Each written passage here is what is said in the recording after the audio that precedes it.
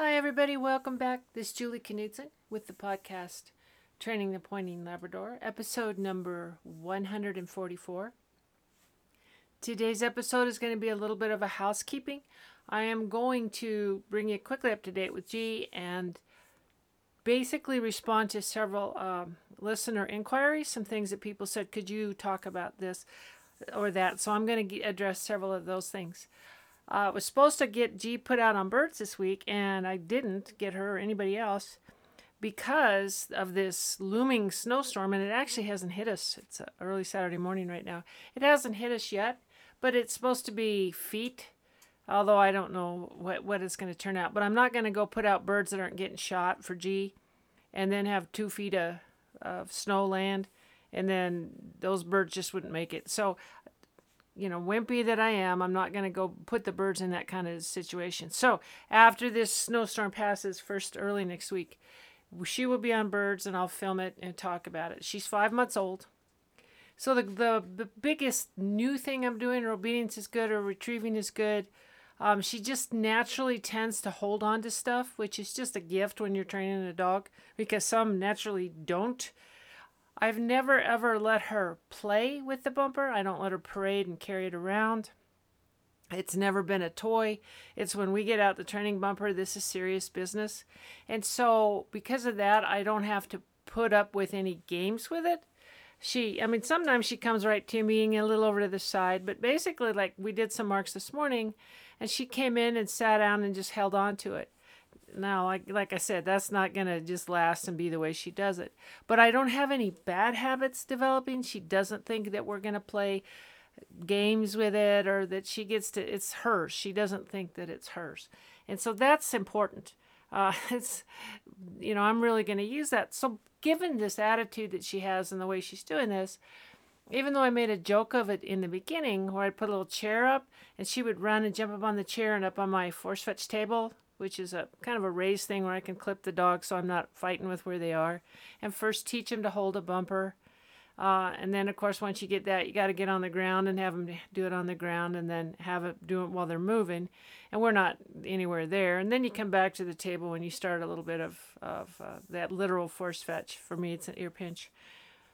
But what she jumps up on the table. We don't need a chair anymore. She can jump right up on the table. So it's a real positive place to be up there, because it's always real pleasant and cordial. I like force fetch to be kind of an intimate thing between the two of us. It's real personal, and so we started that way. So I've had her with one of the smaller bumpers, not a puppy bumper, but one of the smaller bumpers. I've just had her. She gets up there, and I tell her fetch, and she puts it in her mouth. She's not responding to fetch. It looks really good if I filmed it, but she's just grabbing it because she loves it. And now we're working on hold. And because I've got sit real well with her, when her mind gets on like, oh, I want to spit this out, I just go in there and kind of pull up on her collar and her head and say sit, redirect her thinking off of spitting out the bumper and back on sit. And today she probably held it multiple times for 20, 25 seconds. So that's a real good start. She has a lot of her little tiny teeth in front, upper and lower. Her canines are not, now she's got a grown-up canine coming in and the baby canine's still there. So I'm not going to make this be unpleasant. And if I needed to, I could use a softer bumper. Doesn't seem to bother her. She brings them all the way back every time she's retrieving. I haven't had one incident where she didn't retrieve. So we've just kind of started hold now. Not because you should do this as early as possible at all, but because I need to keep coming up with stuff for her to do. And because this seems to be a real easy thing, just holding on in a relaxed way to a bumper. And she loves sitting up there on the table with me, and I'm stroking on her back or rubbing her chest. Oh, just great. So she doesn't know that she's really being trained.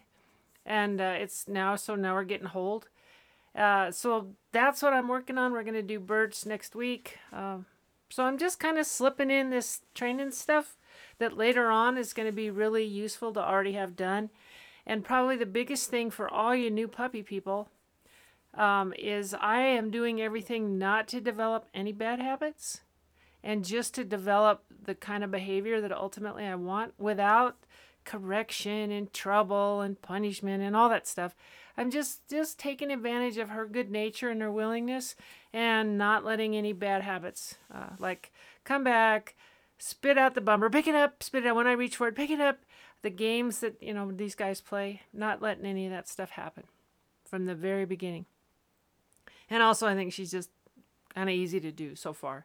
So that's the G update. We'll have the upland stuff, which I know people are interested in seeing next week, because I'm not going to put those birds out in the middle of a blizzard or right before one comes.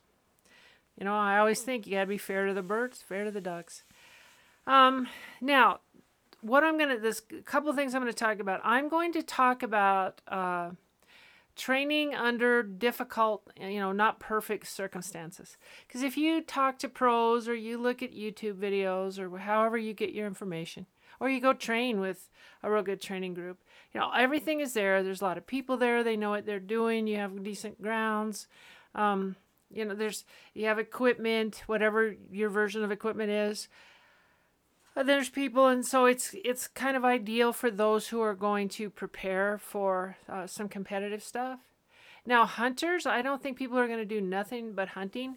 They're not dying to get a group where everybody has wingers and cool camo stuff on.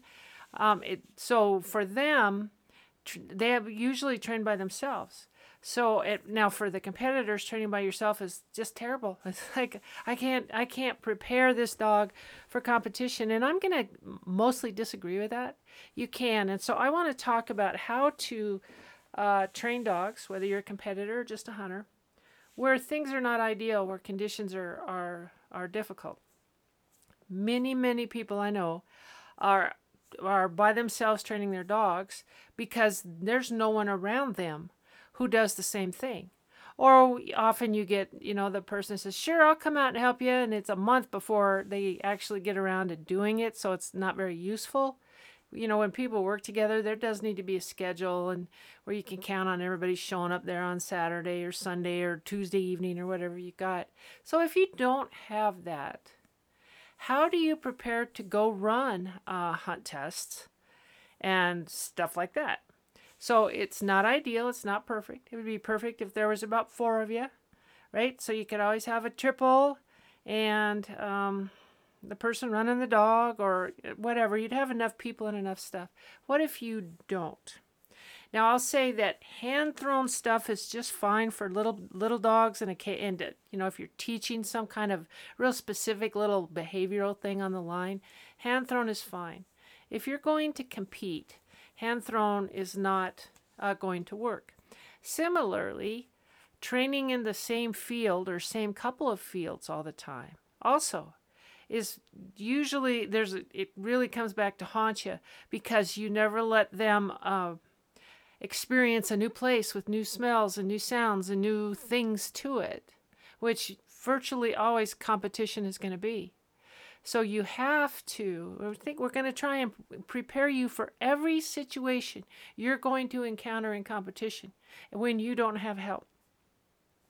So don't train in the same place all the time, because one, that makes finding marks and running blinds way easier because they know where everything is. So you take out that element of the unknown and the unexpected, and where they have to bear down and think. You remove that when you train in the same place all the time. And then when they're somewhere new and they have no context for that, you expect them to behave exactly as they did in your home field. And they probably aren't going to do that. There's like, well, wait, this is different. Are we doing something different? What is this? And now we've got people out there and someone's coughing and I can hear stuff, and this is not like we have. And so they can just have their minds blown by being somewhere they've never been before with things that they've never seen before. So you definitely need, one, not to do hand throws exclusively, and you need to train in different places. Even if on a weekend you've got to drive a couple hours somewhere to get to a place where you can do this, you're going to do that. They need the experience of being somewhere they haven't been before with new everything, and finding that the level of expectation in their performance does not change at all. So that's one of the important things. Now, the other thing is, what do you do? All right, so you can't do hand thrown and you don't have any help. And now there's a variety of things out there, and I'm not up all on what the latest and the greatest is. People have wingers, and that's a mechanical contrivance out there that you load up. You go out and load your birds and stuff in it, and they usually come with just a kind of a alleged quack sound, and then a little pistol or something on there so that it shoots off a primer or a blank or something, so you have a gun sound. And there are also the little launcher deals. These are generally bumpers. They're more on the ground, and you can fill it with more things. And there could be more stuff than this. So you need to go look at that and find out what's out there. And it's, of course, not super inexpensive, but neither are your entry fees. So you got to make all of the entry fees count towards your end goal. So to do that, find one of these things that you can put out there to launch the bumper of the bird. And you got to have birds. I mean, you can train a lot with bumpers. You can do that. But before you go run tests with birds of a variety of conditions the birds are in, from fresh and nice to horrendous and terrible, they still need to retrieve all of those. So you will have to do something where you have birds, whether you find somebody, pay a kid, once a week or something to go throw some birds for you. You've got to find that as a part of the preparation. But meantime, if you have you can have a winger where you throw birds, or you can have some of the launcher deals that throw bumpers. But you have to have things that are out there in the field in front of you that get the dog's attention with the sound, and then do the marks that you need to do. If you're going to have to, you don't have to, if you're going into the upper levels of stuff with triples, you don't have to run a bunch of triples to prepare for triples. And that's a whole nother philosophy, and I've gone over it a lot. But you need to do hard singles really well. And you need to be able to do hard singles that are close or tight or related to each other when you're at the upper levels. And you can accomplish that with the placement and the use of your mechanical things out there launching. So that you can do. So you can have the marks that you need to have. And, they need to be set up well, just like if you were in a training group. We're not going to go into that here. I've already talked a lot about the marking stuff. But how do you set this up so that it duplicates somewhat what you're going to get in competition? Because, again, I've heard so many people say, I need to train with a lot of people so my dogs are ready for test day. And I'll be honest, a lot of times I don't train with a lot of people. There are some times on the lower levels, my dogs don't see very many people at all. And on a training group, I don't have big hunt test like training things very often. But it doesn't matter, and I can still go to a hunt test, and because of the way that I train them, they are so into what the expectation is, what the standard is, and what their behavior is, and we train different places and do different things, that they kind of are familiar with what they need to do. So there's a lot of cars parked behind us. It doesn't really impact them. That's very often just an excuse for poor behavior. What, this dog, he never does this in training.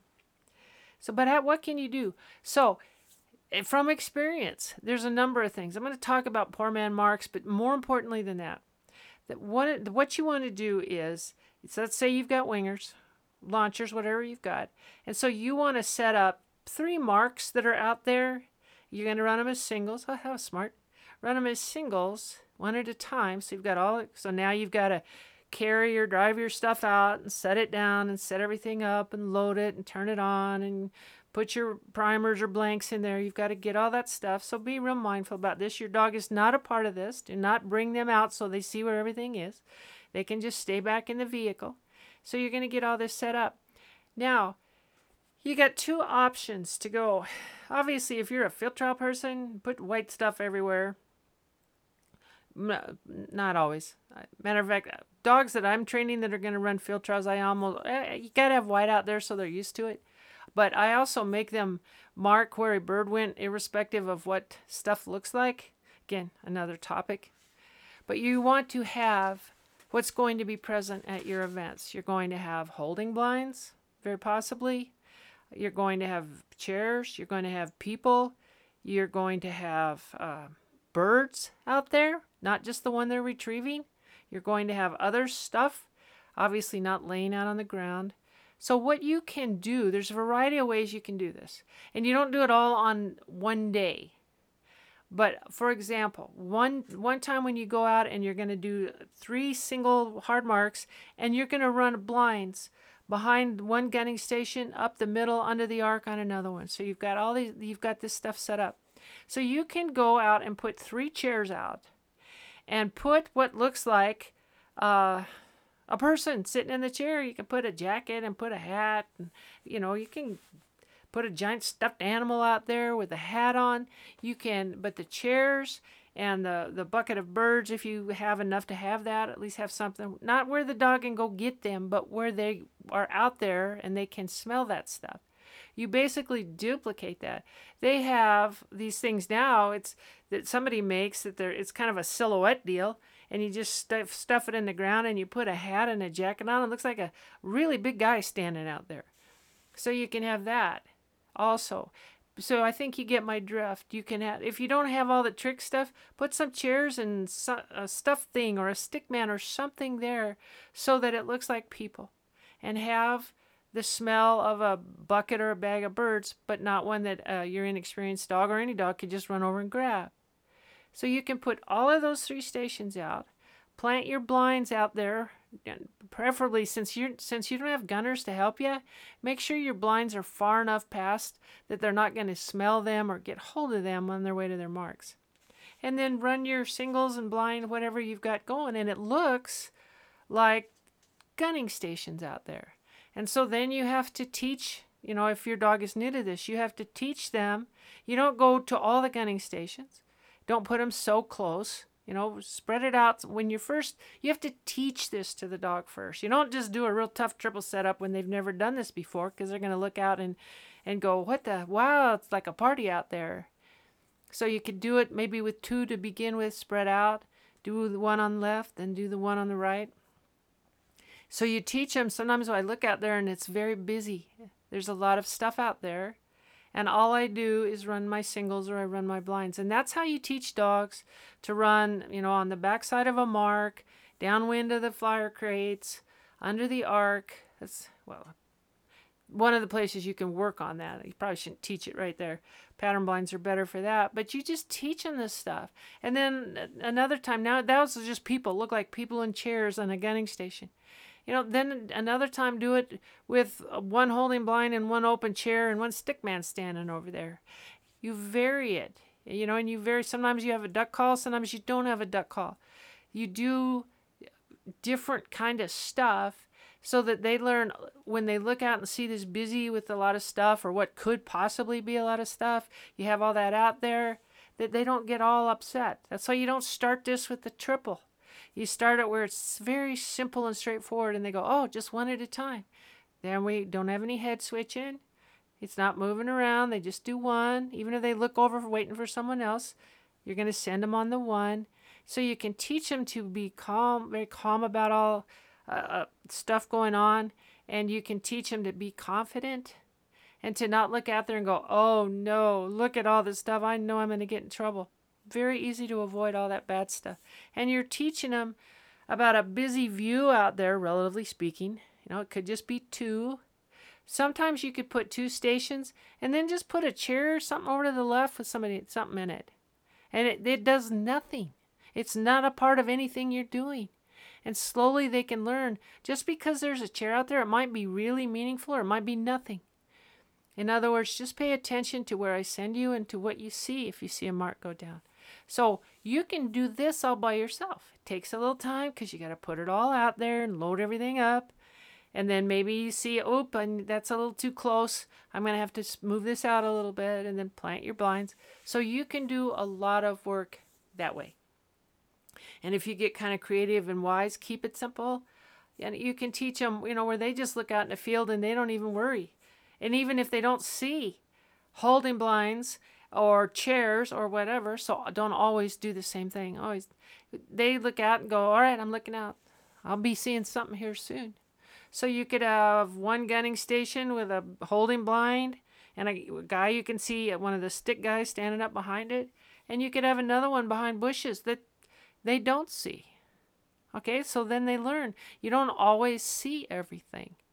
But so you can set this stuff up by yourself and teach your dog what's going to be happening and do it calmly. Now, if you're in an event, the AKC hunt test, for example, where you have a live flyer, the only way that you can prepare for a live flyer is with live flyers. So, and sometimes if you're somewhere where you can't get your hands on ducks, get your hands on some pigeons, and then you get somebody, you're going to we're going to have people, and you're going to have somebody that can shoot that stuff. But if you're running something where there are live birds that are dropped, you have to prepare with live birds that are dropped. And if somebody isn't a real good shot, this is kind of awful, but anyway, and the duck or whatever is still out there moving around or running around, run the mark, because that can happen. That happens in hunting. Everything is not perfect in hunting. You don't always kill them, and sometimes the ducks are diving or hiding in the cover or something, and you need a dog to ferret that out. And the same thing happens in hunt tests. You might have one that got shot and dropped, but he kind of ran into the bushes over there. Be really nice to have your dog, because some judges will call it a no bird and some won't. Have your dog pick up a bird that's alive, kind of arguing with you, or one that's scooted away and gotten a little. Obviously, if they run over the hill and are gone, you can't have that. And that's not a fair test anyway. So those are some things that you can do by yourself, but you need to have the gun sound, and you need to have the throw, and you need to have it out there away from you.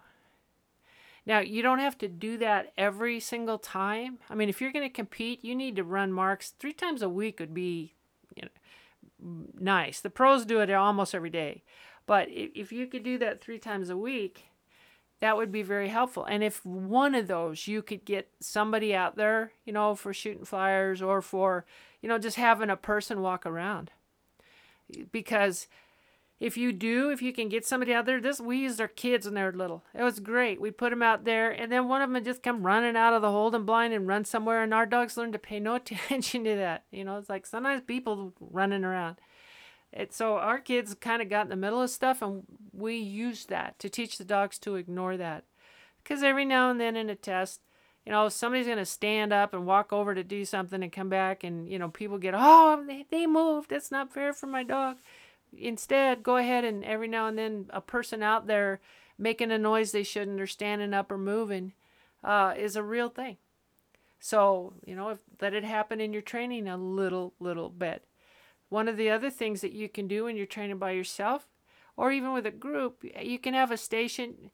Say you have 3 stations out there and you're running 3 singles, and the first one goes off and it's got a gun, and then the second one, it does its thing, goes off, has a gun and a duck call, and the third one, just have a duck call, no gun. Don't always make it where if there's not a gun, they don't think there's a mark, because again, in competition that happens. So that's some of the stuff you can do by yourself, or on every now and then I get someone to help me to prepare you for running at the big event. And normally when dogs do oddly at a big event, it's one, because they haven't seen people out there before, or stuff out there before, or looked out and seen a bunch of setups or something that was intimidating. And so the person did not have the dog prepared. The other thing, which happens as much or more than that, is the person who trains by themselves, and get this one, guys, has a kind of a no expectation of themselves. They're walking out, they've got some wingers out, they're doing some marks, and they're just relaxed and kind of sloppy if somebody was watching them. And the dog kind of tried to break once, and they just called him back and didn't even really think about it.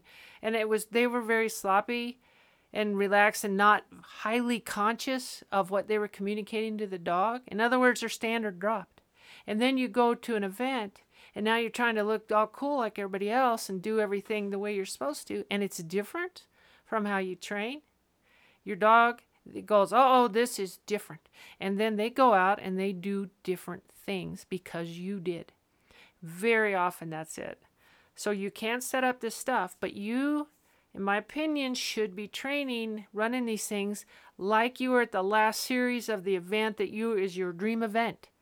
And it's all on the line right now. Train like that. Really. Because if you train like that, then your dog gets used to that. And then when you go do that anywhere else, it's the same thing. and you get more of a consistent behavior out of the dog. That's a bigger factor than a lot of that stuff. On the birds, you need to use birds. You really do. Even if they freeze one. Whenever you get some shot birds and stuff, freeze them, reuse them, dry them if they're wet, freeze them again. Feel free. Now this is me, and my clients will vouch for this.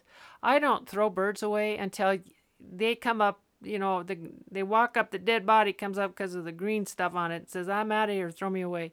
I will use birds that are kind of skanky and kind of bad, that don't barely break the surface of the water when you throw them in the water.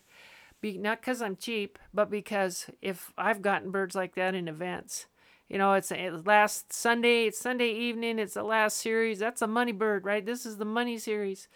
And these birds have been used all weekend, and you can't hardly find them. I want my dog to know how to find those. So reuse your birds a lot if you have to, until it's really not safe, or got something growing on it you don't want in the dog's mouth.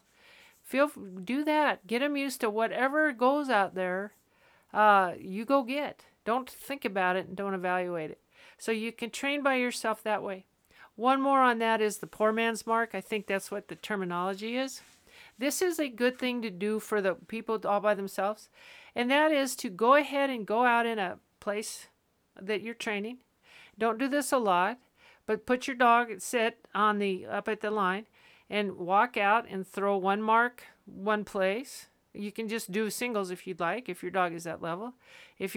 Sometimes you can do a little bit more than that. You throw one somewhere, take your time distinctly, get the dog's attention, make sure they're looking, throw another mark. Now, I know that people like to send from out there. This is my opinion now. Don't ever do that, because your dog could be up at the line when the bird goes down, wriggling and scriggling and getting ahead 3 feet or back, or making noises or moving around, and you have absolutely no control over it. So for me, and I still do poor man mercs with some dogs for some reasons, I'll come all the way back to the line and make sure that everything is perfect, and I will send them from there just like I'd never left their side. I wouldn't do that a lot, because you're not duplicating anything you're going to see in hunting or competition. But it's a nice way to make sure your dog can mark retired guns really well.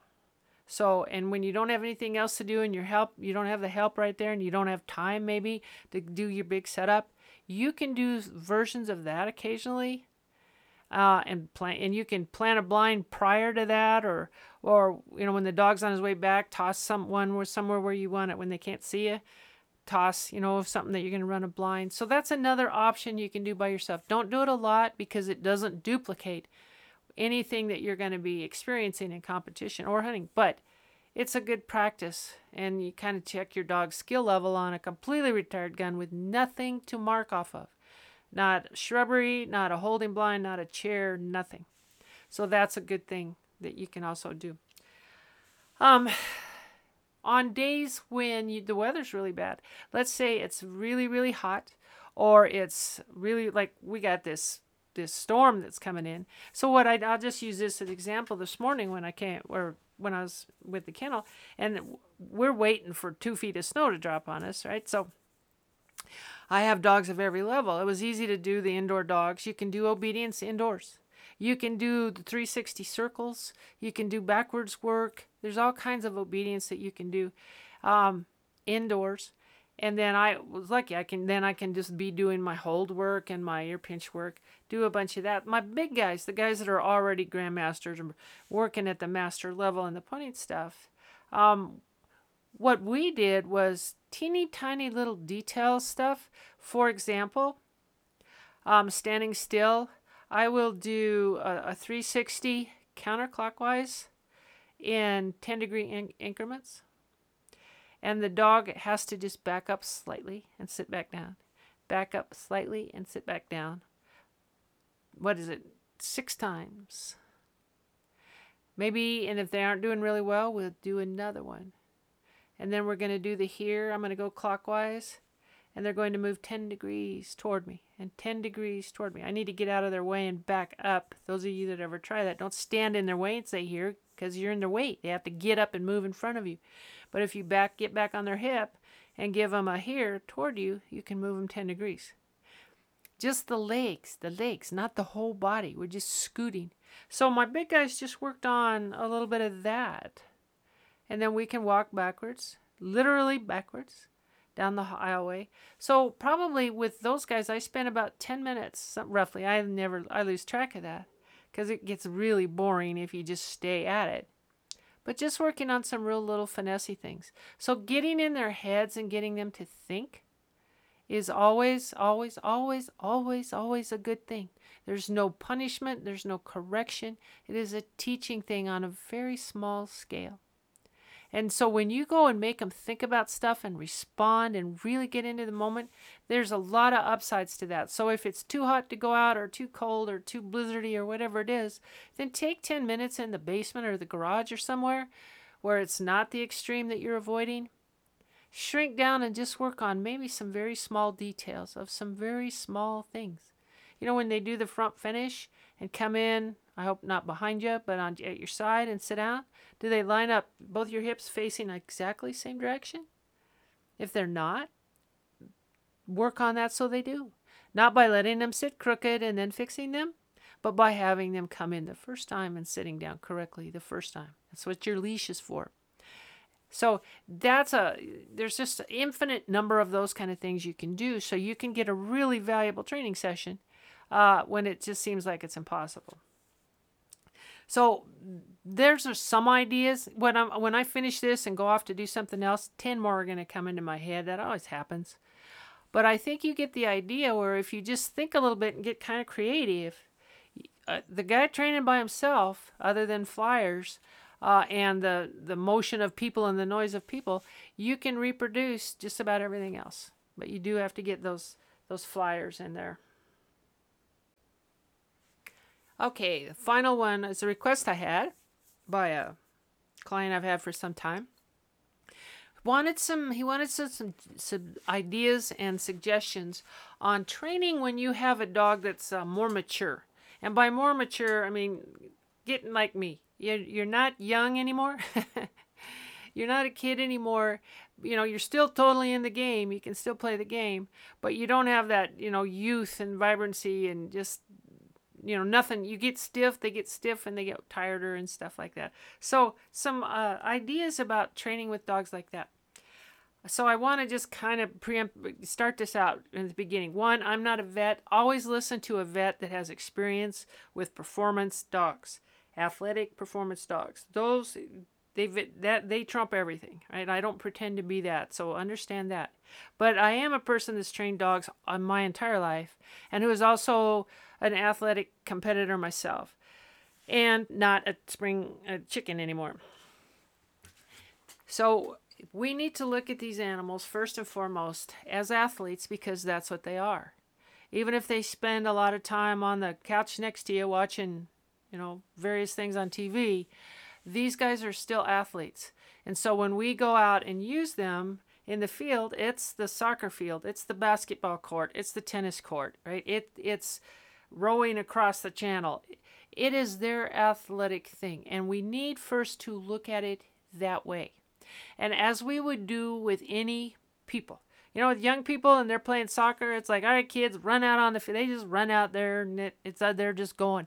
But the people, when you're got the middle-aged soccer group or the middle-aged basketball, competition, things have to be a little bit different for humans, and it has to be a little bit different for dogs because the joints, the tendons, the muscles, they do not respond as quickly. They are not as elastic. They probably are not necessarily quite as strong. They're certainly not as, they can't rebound the way that they could before.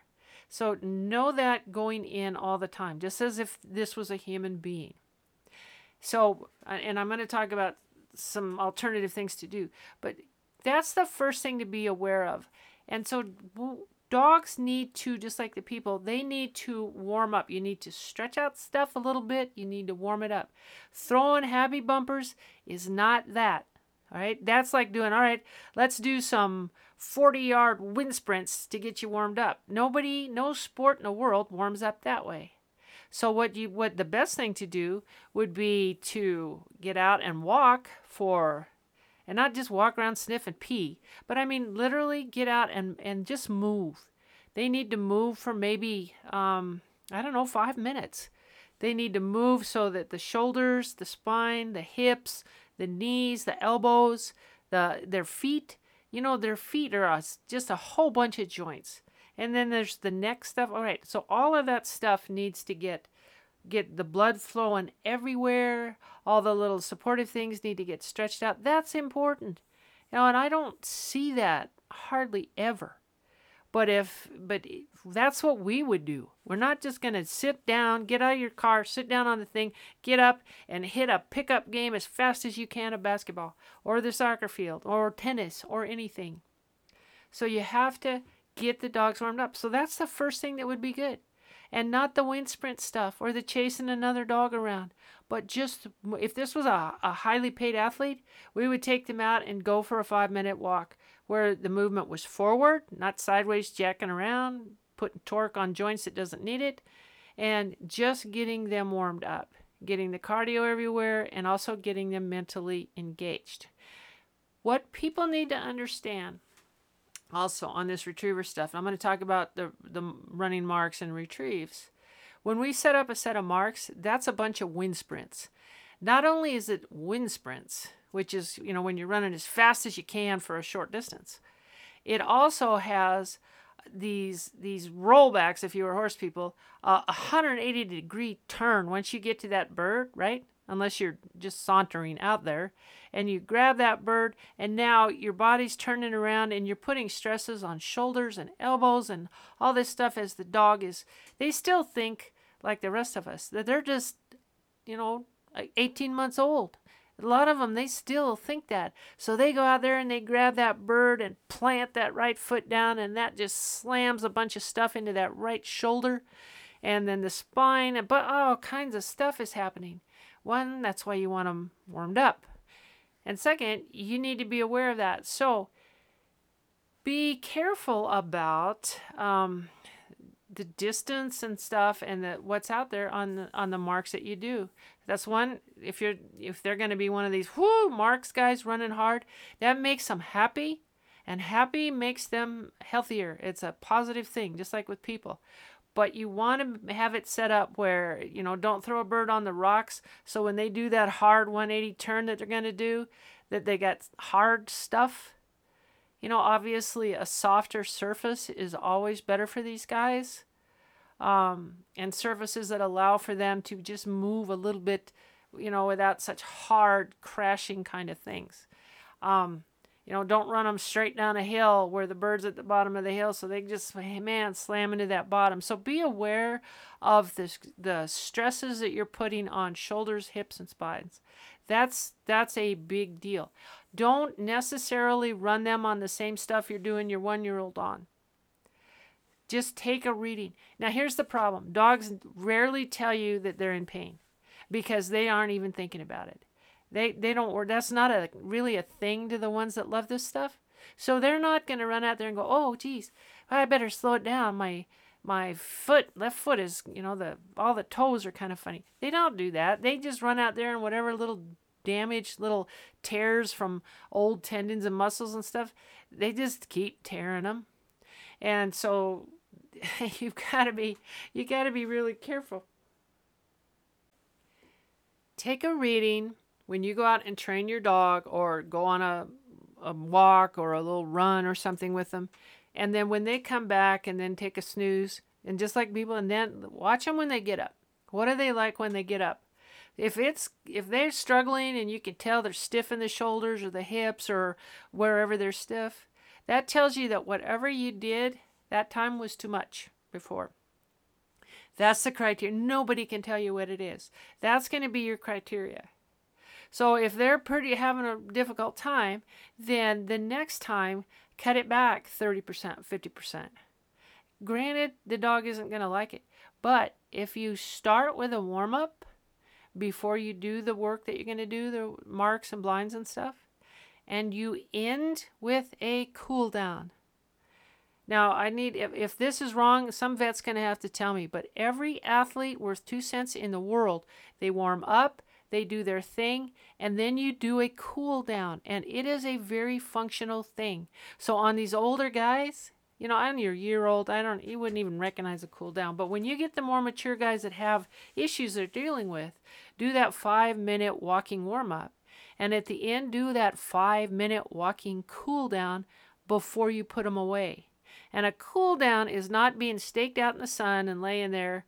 That's immobile. And you want to avoid the immobile after you have done the work. So run the set of marks, run the blind, whatever you feel is appropriate for them based on what they've told you running prior setups. And then go take them for a 5-minute cool down, and then go ahead and stake them out or put them back wherever you are, because what that does is that lets the heart rate go down, that lets all of the and I'm not going to get into all that stuff, but all of the chemicals that are in the muscles and the brain getting everybody excited and everything is just kind of pumping and going. You need to let that ease itself out so that they don't have, I don't know if they do the lactic acid thing like we do, I don't honestly know. But you got to let some of that get moved out a little bit when you're a person. Otherwise, man, stuff just locks up and seizes up on you, and it's horrible. So that cool down, I know most people don't do that, and I do, and I would, and I think that's really important. That's going to help you. Now when they go home and they lay out on the couch while you're watching the baseball game, and when they get up and you just tell, are they still just super stiff? Then I still did too much in my marks and blinds. If they're a little better, then maybe that cool down is really helping. So that's going to be another part of it. Now, and then this is going on and on. If any of you guys listening to me have ever been in pretty intensely in sports, things happen. And we're doing sports on 2 legs mostly, unless you're a swimmer, then you're on no legs. But we're a little bit different. These guys have 4-legged animals. So you have your drive section in the back and your support section in the front. And you have the spine, which is the connection in between. And everybody knows what a spine looks like. So what our dogs do when they're running in the upland field or when they're barreling out there after a mark and they're trying to turn around before they even have any ability to turn around because they got wind of something, the torque and the compressive stresses that are put on that body sideways from the way it's intended. It's intended for forward uniform motion. And when you are twisting and turning and banking hard and all that kind of stuff, on a young dog, again, they're very resilient. But as the years go by, stuff wears out. Some of those things get out of alignment. Very often in the hips and in the shoulder blades and all up. In many dogs over the years, we have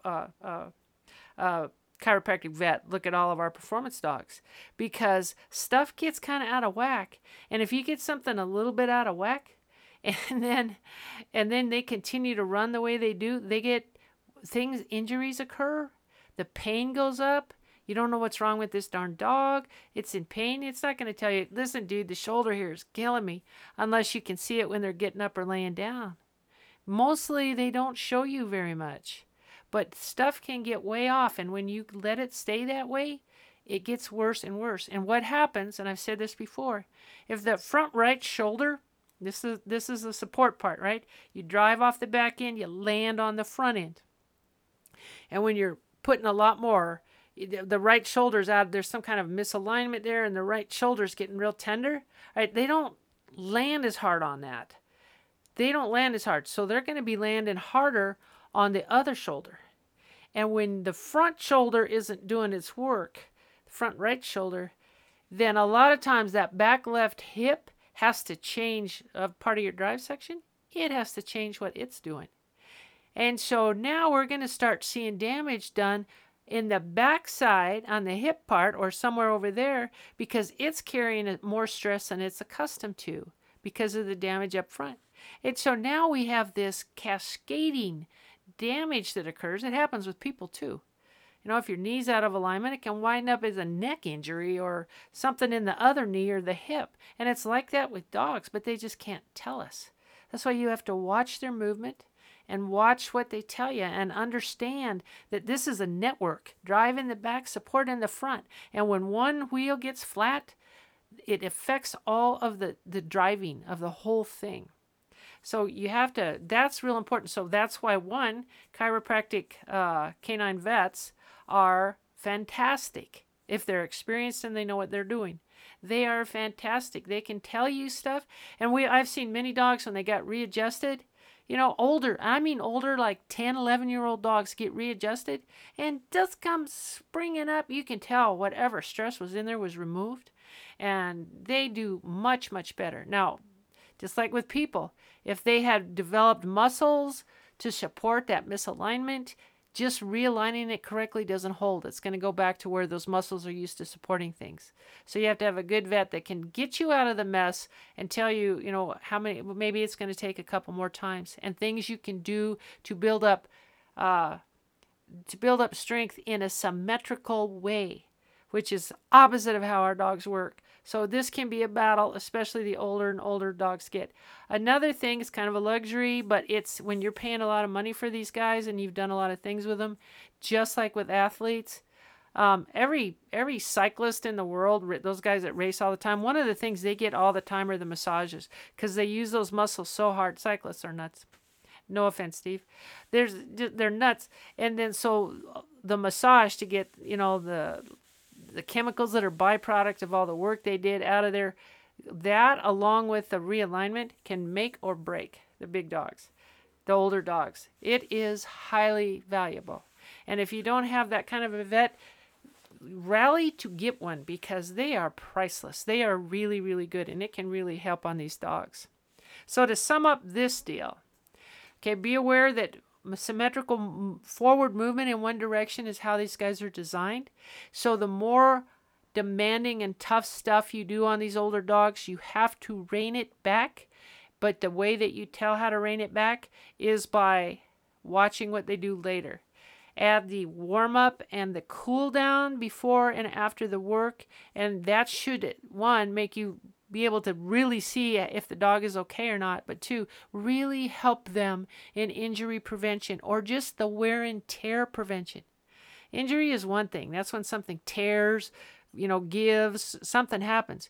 Wear and tear is where it's just a little bit, just this micro injuries, and they can just grow and become chronic because they were never addressed. So be aware of warm up, cool down. Train on surfaces that do not increase the compressive stress and the torque and the hardness of what they're doing. You know, generally, unless you have a specific injury that's affected by it, water is fantastic for these guys. It is fantastic because there is no compressive stress and you can't turn a hard 180 in the water. And even if you do, your spine's the only thing that's going to, hopefully that's in alignment.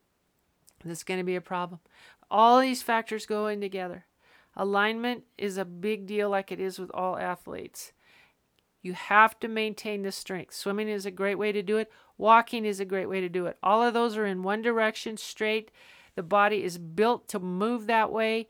So if you do more of that and less of the hard, torquey, crazy, wind sprinty things, you can build your dog's strength up. And these vets, these chiropractic vets, you know, they have these exercises they have these dogs do. They have them stand on like a big ball, you know, but they have people stand on a big ball with all four legs. And so they are building up the muscles to support that uniform positioning in the shoulders and the hips and the back. Really interesting things. So those are some things to look at for the older dogs. So I have definitely hit my time limit here, and I apologize for that, but had to get all this information out for everybody.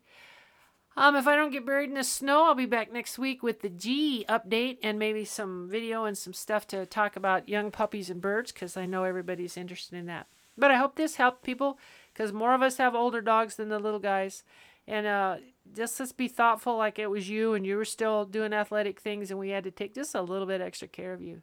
So I hope that's good. I hope everybody survives the crazy weather we're having.